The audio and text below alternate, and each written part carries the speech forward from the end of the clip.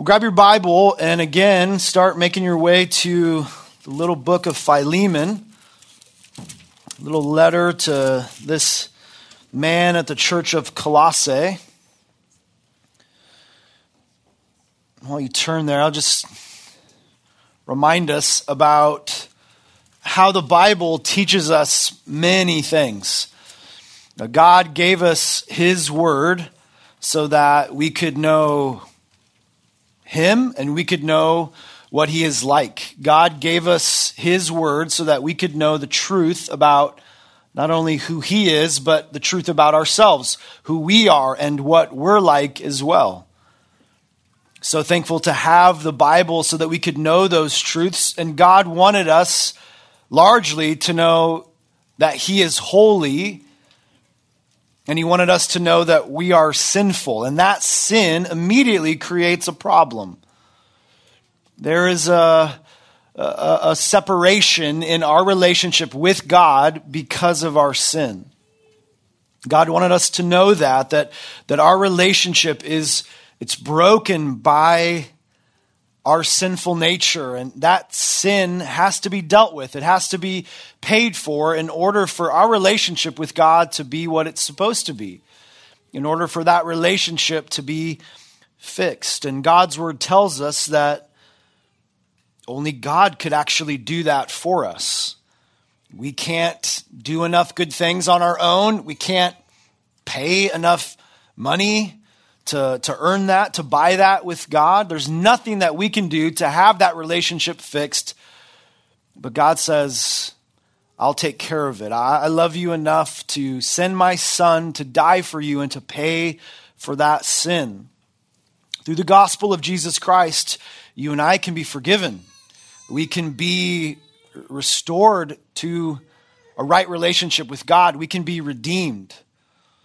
It's just such the good news of the gospel that we can be made right with God. We can be forgiven. We can be welcomed back into God's family. And the gospel teaches us that Jesus died for our sin and that He rose from the grave. We just sang about it. He rose and He ascended back to His Father to be with His Father in glory. And the Bible also teaches us that He's coming back one day to take those who belong to Him, to be with Him forever and ever in a place that is perfect, a place that sin no longer can ruin and wreck the things that it does. Again, that's just the good news of the gospel. But God has so much more to teach us in His Word than just that. Again, that's a huge part of it. That's primary, but there's more in God's Word for us to learn from and more in God's Word for us to apply. Especially as we think about what we're supposed to do while we wait for our Savior to return, while we are waiting for Jesus to come back and to take those who belong to Him to be with Him. What are we doing while we wait? And the Bible teaches us so many things. And this morning, as we start to talk about forgiveness, I want you to know that God, through His Word, teaches us that sin, although paid for, it's still a problem. Sin, although it's paid for, is still a problem. We're still sinful even as Christians. Even if we've put our faith and trust in Christ, you know what? We still think things that we shouldn't. Even though we believe that Christ has saved us from our sin and that we'll be with Him, we still do things that we shouldn't do. We still say things that we shouldn't say. We still sin. Sin is still a problem. And all of that creates a huge problem, not only for ourselves, but with everyone around us. Sin still causes problems in our relationships. It hurts our friendships. It hurts our family members. It messes up those relationships that we wish it wouldn't. Sin is the source of hurt feelings. It's the source of broken-hearted moments. Sin is the source of those emotions that can quickly sort of spiral out of control.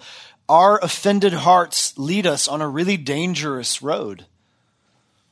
They lead us to a place where we can convince ourselves what someone said or what someone did, I'll never forgive them.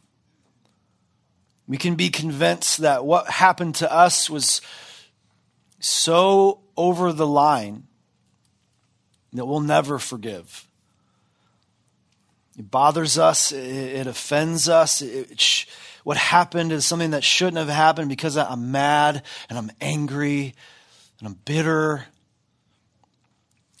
I don't want to see that person. I don't want to talk to that person ever again. As far as I'm concerned, that person doesn't even exist. I'll go out of my way to just eliminate them from my life. What they did was unforgivable. Sin can lead to a spirit that says, I will never forgive you. Is it okay to not forgive? What are we supposed to do with those relationships where sin messes it up? How do we think about it? What does God's word have to say about forgiveness? Well, God wants us to know that it's impossible to avoid strife and fighting and disagreements, and that we should be expecting at some point to have these situations sort of find their way into our lives again. We shouldn't be caught off guard when this happens. Even as believers, sin is still around. You're going to be in a situation where you hurt someone's feelings. You're going to be in a situation because of sin. You're going to say something sinful or leave an impression on someone else that what you did is unforgivable. And if not you, we also should expect that we might be the recipient of that. We can't avoid it forever. We can't avoid it in this life. Someone will hurt our feelings. Someone will say something sinful. Someone will leave an impression on you that what they did is unforgivable, and this is our problem. Especially as we think about God's word and what he tells us, and what he instructs us about forgiveness. So many passages we could look at, but maybe the one that's the most appropriate or the most simple, Ephesians 4:32, be kind to one another, tender-hearted, forgiving one another as Christ forgave you. And you may wonder, how many times am I going to have to do that? We read it this morning in our call to worship. Peter had the same question. You're in good company. He asked Jesus the very same thing. Lord, how many times do I have to forgive my brother who sins against me? And Peter was actually trying to flex a little bit. He was trying to show off to Jesus. And he said, is it like 7 times? And that's kind of a ridiculous statement. And Jesus says, no. 77 times or 70 times 7 times. Both are so much above and beyond what Peter even said. The whole point in what Jesus is saying there in Matthew 18 is that there's to be no limit on our forgiveness. As a Christian, there's to be no limit, no cap on our forgiveness. We know this. We understand this. We see this in so many places in Scripture. God's word teaches us that Christians are supposed to forgive. Even if someone doesn't ask for forgiveness, and that's not the point of our text this morning, but it's worth saying, even if someone doesn't ask, we're to forgive them. We're to have a spirit of forgiveness. So, what do we do when someone does ask for forgiveness? What do we do when someone does sin against us and they ask us to forgive them? What are we supposed to do? What does that look like? Well, our text this morning in Philemon can answer that question. It's a really helpful and it's incredible insight into what forgiveness looks like. What are we supposed to do? The big idea would be that God's word teaches us what forgiveness looks like. If you want to jot that down, that's a good place to start. Hope you're already feeling this, but let me just say it again. Without Christ, it's incredibly difficult, and I would even say impossible, for forgiveness to truly exist. Without Christ, it's just forgiveness is so much harder. If you don't have Christ in your life, young people, I would tell you that you're going to live in a world without forgiveness. I think you'll rarely show it. I think it's fair to say you'll rarely be the recipient of forgiveness. How Christ helps us with forgiveness, it's so important. When relationships go wrong, I think without Christ, we can all relate to this. We can understand this. We've seen it. We've maybe even been involved in a situation where we understand that people respond with anger. They're mad, and that grows to bitterness and resentment. Grows to even to just like a hateful, even sort of a murderous kind of response. That's the spirit of someone who's unwilling to forgive. Doesn't sound like a lot of fun to me. You may know someone like that. That person may even be you. So again, what insight does God's word have for us? These difficult situations truly are unavoidable. What are we supposed to do? How are we supposed to respond when someone asks for forgiveness? I actually want to go back and start in verse 1 of Philemon, and we'll read all the way down through verse 18. Letter of Paul to Philemon. Paul, a prisoner for Christ Jesus, and Timothy, our brother, to Philemon, our beloved fellow worker, and Apphia, our sister, and Archippus, our fellow soldier, and the church in your house. Grace to you and peace from God, our Father, and the Lord Jesus Christ. I thank my God always when I remember you in my prayers, because I hear of your love and of the faith that you have toward the Lord Jesus and for all the saints. And I pray that the sharing of your faith may become effective for the full knowledge of every good thing that's in us for the sake of Christ. For I have derived much joy and comfort from your love, my brother, because the hearts of the saints have been refreshed through you. Accordingly, though I am bold enough in Christ to command you to do what's required, yet for love's sake, I prefer to appeal to you. I, Paul, an old man, and now a prisoner also for Christ Jesus, I appeal to you for my child, Onesimus, whose father I became in my imprisonment. Verse 11, formerly he was useless to you, but now he is indeed useful to you and to me. I'm sending him back to you, sending my very heart.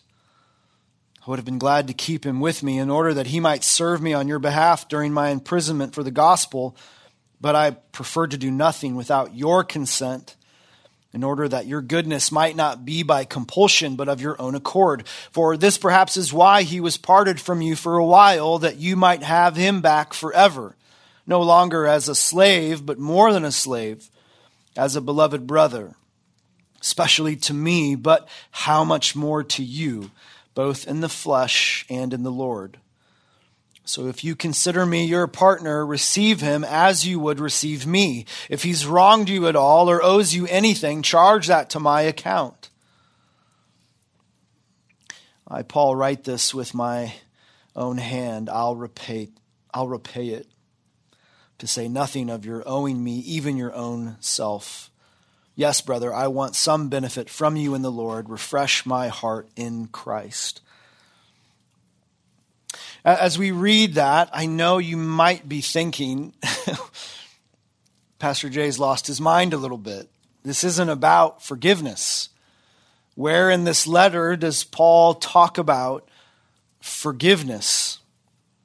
He doesn't mention it. He doesn't say to forgive. He doesn't instruct Philemon on some other passage that mentions forgiveness. No appeal to the Old Testament, no principle mentioned, no quote from Jesus or anything he taught. Paul only says, I appeal to love. He only speaks about love. We have to remember that this is a letter. Paul knows Philemon quite well. This is a letter written from a man who led someone to the Lord, who's very familiar with Philemon, who's heard a good report about Philemon and his faith and his love. He knows this man enough to know that he doesn't need to quote a verse. He knows him well enough to know that he doesn't have to mention a passage. He doesn't have to remind Philemon of what God teaches about forgiveness. He only has to appeal to love. What did we learn about Philemon last week? We learned so much about his character, the gospel on display in Philemon's life, right? His faith and his love, those were the compliments that he received from Paul. This man is a godly man, and Philemon understands what Christ taught on forgiveness, of course, because he knew he was forgiven. Philemon understands that as one who's embraced the gospel, and that faith, it changed Philemon. It changed the way that he demonstrated his faith in Christ. It changed the way that, that he loved God, but also in the way that he loved others. His godly character, it's known by everyone around him, and it's that godliness that will motivate Philemon to continue to do what's right. Paul simply has to appeal to love. He only has to stir that up in Philemon's mind again. Love that reminds him of the love that God had shown him in the gospel and the love that God had called him to show to other people. Let me try to catch you up if you haven't been with us in this short little letter. We almost were able to read the whole thing just there, but Philemon is, he's a somewhat wealthy man. He hosts a church in his house. That's the church at Colossae. That's the book of Colossians, the letter that's written to those people. They meet in Philemon's house. And Philemon is wealthy and he has a slave. A lot of the people in that church that met in his house were either slaves themselves or they were people who had slaves. This issue of slavery and what's going on here in this church, we're just to understand that this is something that's a part of their culture. And Onesimus was actually Philemon's slave. And based on even what's being talked about in this letter, we can know that Onesimus has done something bad. He's committed a crime. Onesimus ran away from Philemon, his master, and on his way, he stole something. And it's interesting as we think about Onesimus' life and how in his flight he bumped into Paul. I'm sure he thought that was by accident, but we know that's not an accident. That's divine appointment.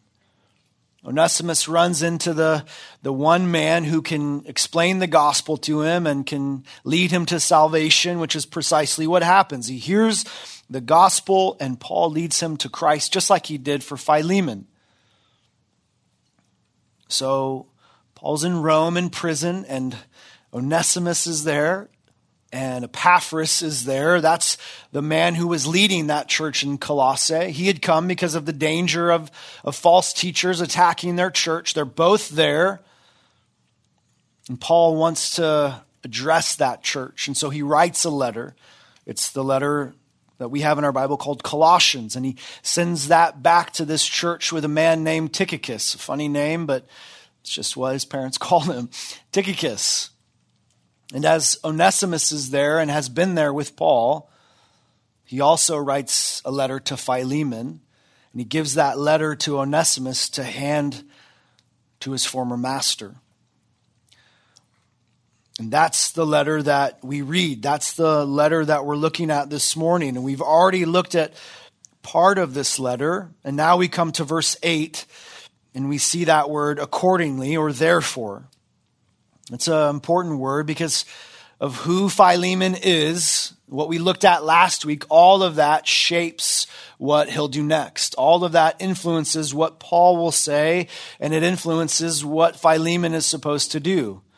Because of Philemon's faith and his love, his character, his godliness, all of that which has been such an encouragement to Paul, a refreshing thought for Paul, who Philemon is. Because of that, Paul can now say what he'll say here in verse 8. He says, though I am bold enough in Christ to command you to do what's required, yet for love's sake I appeal to you.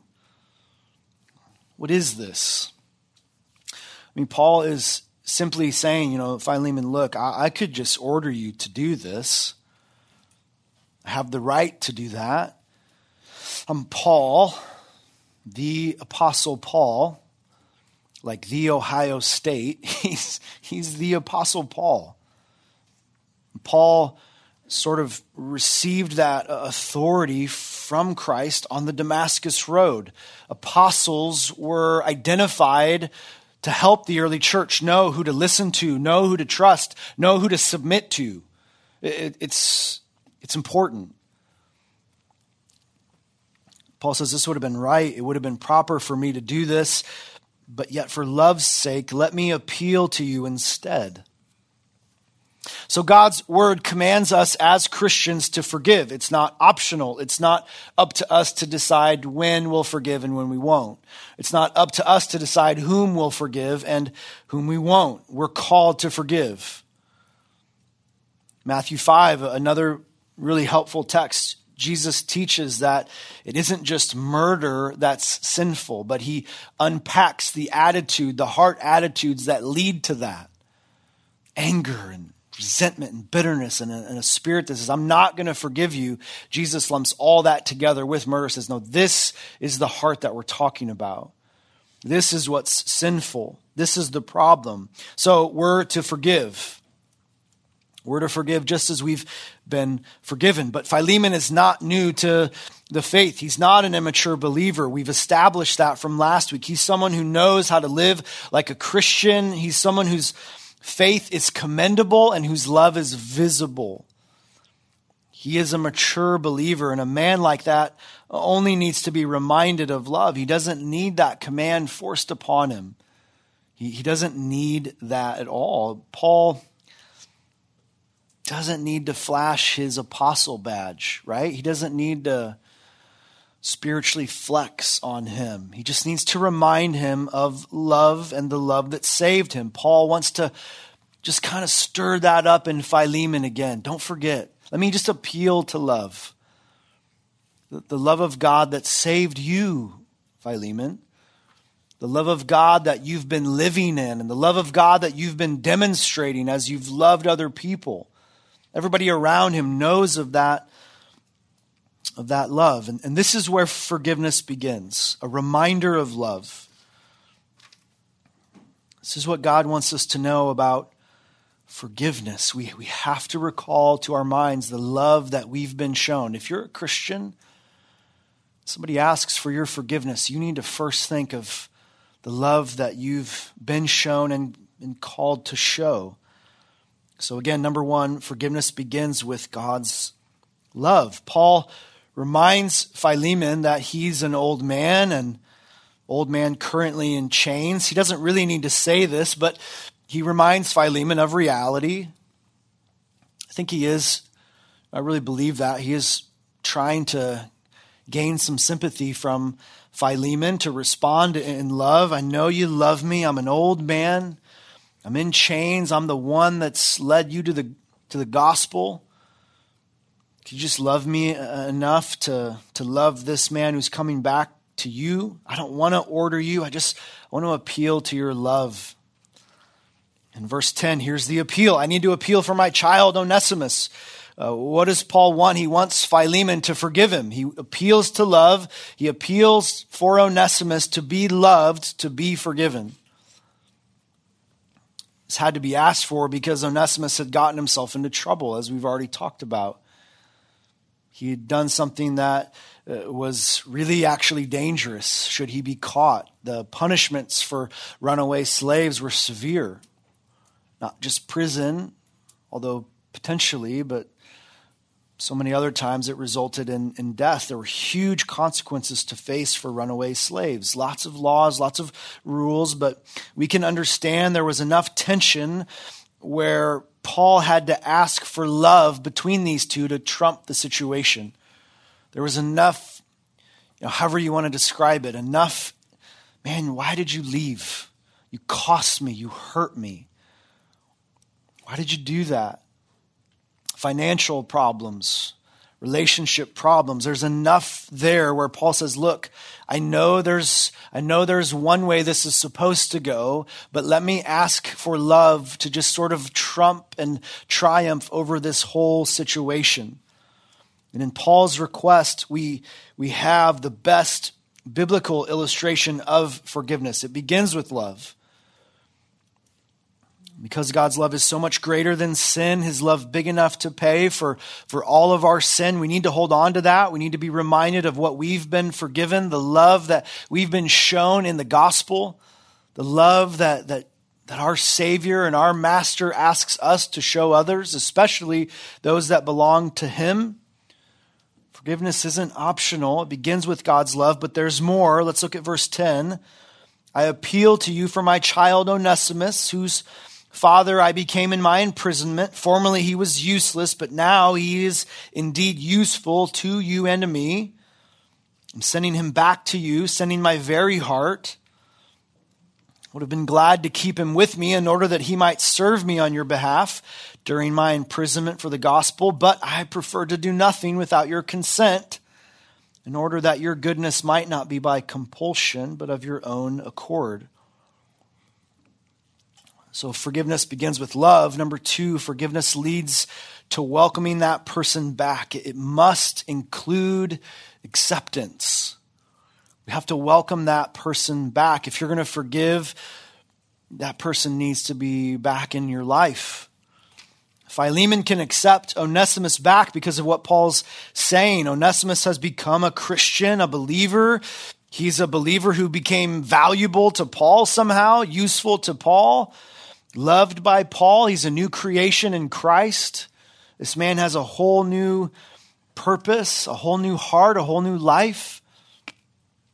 Honestly, the proof is that he's standing in front of Philemon. He's willing to risk the penalty. He's willing to risk his life to do what he thinks is right, to do what he believes the gospel through Christ would ask him to do, to make it right, to show love to his former master. There's something more important, though, about these two now. They're now brothers in Christ. They're not just a slave owner and a slave, a master and a slave. They're now brothers in Christ of the same family, both beloved, both saved, both in God's kingdom and family. What's the most important thing about him? So the gospel, I just want you to know that it should and it can trump our hurt feelings. It can outweigh and it can easily squash that heart that says, I'm mad and angry and bitter and I don't like that person anymore and I'm not going to forgive that person. The gospel allows forgiveness to be possible in an otherwise impossible situation. How is that Philemon can begin to express forgiveness? Well, he can begin by just accepting Onesimus back. He can welcome him back. Our pastor says this: when the offending person seeks to be forgiven, the first thing you do in the act of forgiveness is to receive that person. It's a willingness to close the gap. It's a willing heart to cross the chasm, the separation, a willingness for that wound to be healed. Bring that person back into relationship. And that's Onesimus, and he qualifies for that. Here he is, willing to accept what comes, maybe prison, probably death, but willing to risk those for restoration with Philemon. He wants to make things right. He wants to restore what wrong he's done because of who he is in Christ. Onesimus' name, it's a little play on words here in verse 11. His name actually means useful. That's what Onesimus means, useful. It's potentially a nickname. Maybe that's how they sort of labeled slaves, those that were useful or useless. It's Interesting way to think about it. But here it is in verse 11. He was useful, then he became useless. Now he's useful once more. God had saved him and changed him. He's useful in ministry. He became useless when he stole, when he ran away, when he made Philemon's life significantly more difficult. But now as a believer, he's useful again. Philemon's to remember the love of God he's been shown and he's called to show. And as the offended one here in this situation, the one who has every right to be mad and angry and hurt and potentially unforgiving, he's called to forgive, to welcome him back. This one who's wronged him, he's to accept him back into his life. So Paul wants Philemon to welcome this one back because he's useful again. Because of who he is in Christ. He'd become useful. That's what Paul says in verse 12. Calls him his very heart. He'd become useful for Paul. Paul didn't want to lose him. He wanted to keep him. That's what all this is about. He's valuable. And really even more, he'd become loved by Paul. Paul's saying, I love this guy. I really wanted to keep him. He's so helpful for me and useful to me. It's incredible. And he even kind of reminds me of you, Philemon. That's what's here. You see that in verse 13. I know that he would be here serving me on your behalf because he's your slave, but also because he's loving like you are. Paul's basically saying, I know you enough to know that you would want him to stay if you knew how he encouraged me, if you knew how valuable he was to me in ministry. I know you would say, just stay, just keep him, let him stay there. Paul doesn't want to presume on Philemon. He doesn't want it to be a situation like, I did it because I knew you'd be okay with it. No, he wants Philemon to have that freedom to make this choice. I think that's important because Philemon's the one whom Onesimus needs to make things right with. And Philemon needs to be the one to forgive Onesimus and the one to make the choice to allow him to stay or go either way. Theirs is the relationship that needs forgiveness. So Onesimus needs to be accepted back. He needs to be welcomed back. Number 3, forgiveness recognizes a person's value for the Lord. It recognizes how God might use that person in your life. Difficult for us to think about in those moments where we're hurt, where we're angry, but it's helpful to recognize that God might use this person mightily again in my life. Paul wants Philemon to consider what God has done. It's true, Onesimus has sinned against you. He cost you. He offended you. He hurt you. He broke your trust, but God used that to lead him to the gospel. God used that to lead him to be very useful and effective again in ministry. And now it's possible that he can be useful for you again and for a long time. Don't just dismiss this man based on what you think or what you see. Who knows what God is up to? He's so much more valuable now because he's a brother in Christ. That's God's purpose. Let him return to you as he was. Let him serve you as your slave. But don't forget now, he's more than that. He's a brother in Christ. He's a fellow believer and so much more valuable. How this man might influence your life. Verse 16, no longer a slave, but more than a slave, a beloved brother. Especially to me, Paul writes, but how much more to you, both in the flesh and in the Lord. Paul's saying this man that's standing before you, welcome him back, accept him. He wants Philemon to do that, but not just as a slave, now as a brother. Accept him back as a Christian who can serve you physically, that's true, but who can benefit you spiritually. Forgiveness, what do we do? What does it look like? We should want to welcome someone back and accept them. We want to see them restored to useful ministry once again. The Lord has a purpose for them, and we need to recognize God's purpose for them in our life. How God might have a plan for this person to serve you, to minister to you, just like in the church. They have a gift that I need, and I have a spiritual gift that they need, and that's part of God's plan for both of us. And who are we to just dismiss that? And you may be thinking, oh, that's great, but what about the wrong that they did? What about what they owe me? What about the pain? Who pays for that? Well, quickly, Paul says in verse 17, if you consider me your partner, receive him as you'd receive me. If he's wronged you at all or owes you anything, charge that to my account. So forgiveness begins with God's love. Forgiveness is acceptance. It's recognizing the purpose the Lord has for their life, in your life. But number 4, it's remembering that sin has been paid for. It's remembering that sin has been paid for.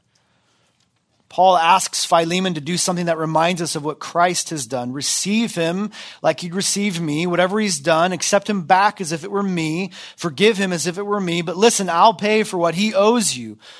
Onesimus is willing to repay this debt, but you know what? He doesn't have a penny to his name. He can't repay it. I don't think he can ever repay it even with his whole life. So there are consequences to sin. Always, the one asking forgiveness must be willing to do whatever it takes to make it right. But here's the thing that's so helpful. All of us are just like Onesimus with God. We all stand in such a similar place. I'd love to repay this debt, Lord, but you know what? I don't have enough money. I don't have enough good works. In fact, I'm not even close. And there's nothing I could do to ever be close. Can't make it right. We don't have anything to offer God. We need someone to pay our debt. Like Paul is willing to pay the debt of Onesimus, Jesus paid our debt. He paid our sin's debt. And just like the one who wrongs us, they may be willing to pay for it, but the truth is Jesus has already paid for their sin if they're a believer.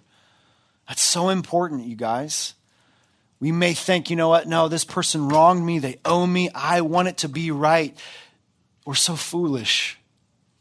Jesus, if they're a Christian, Jesus has already paid for their sin.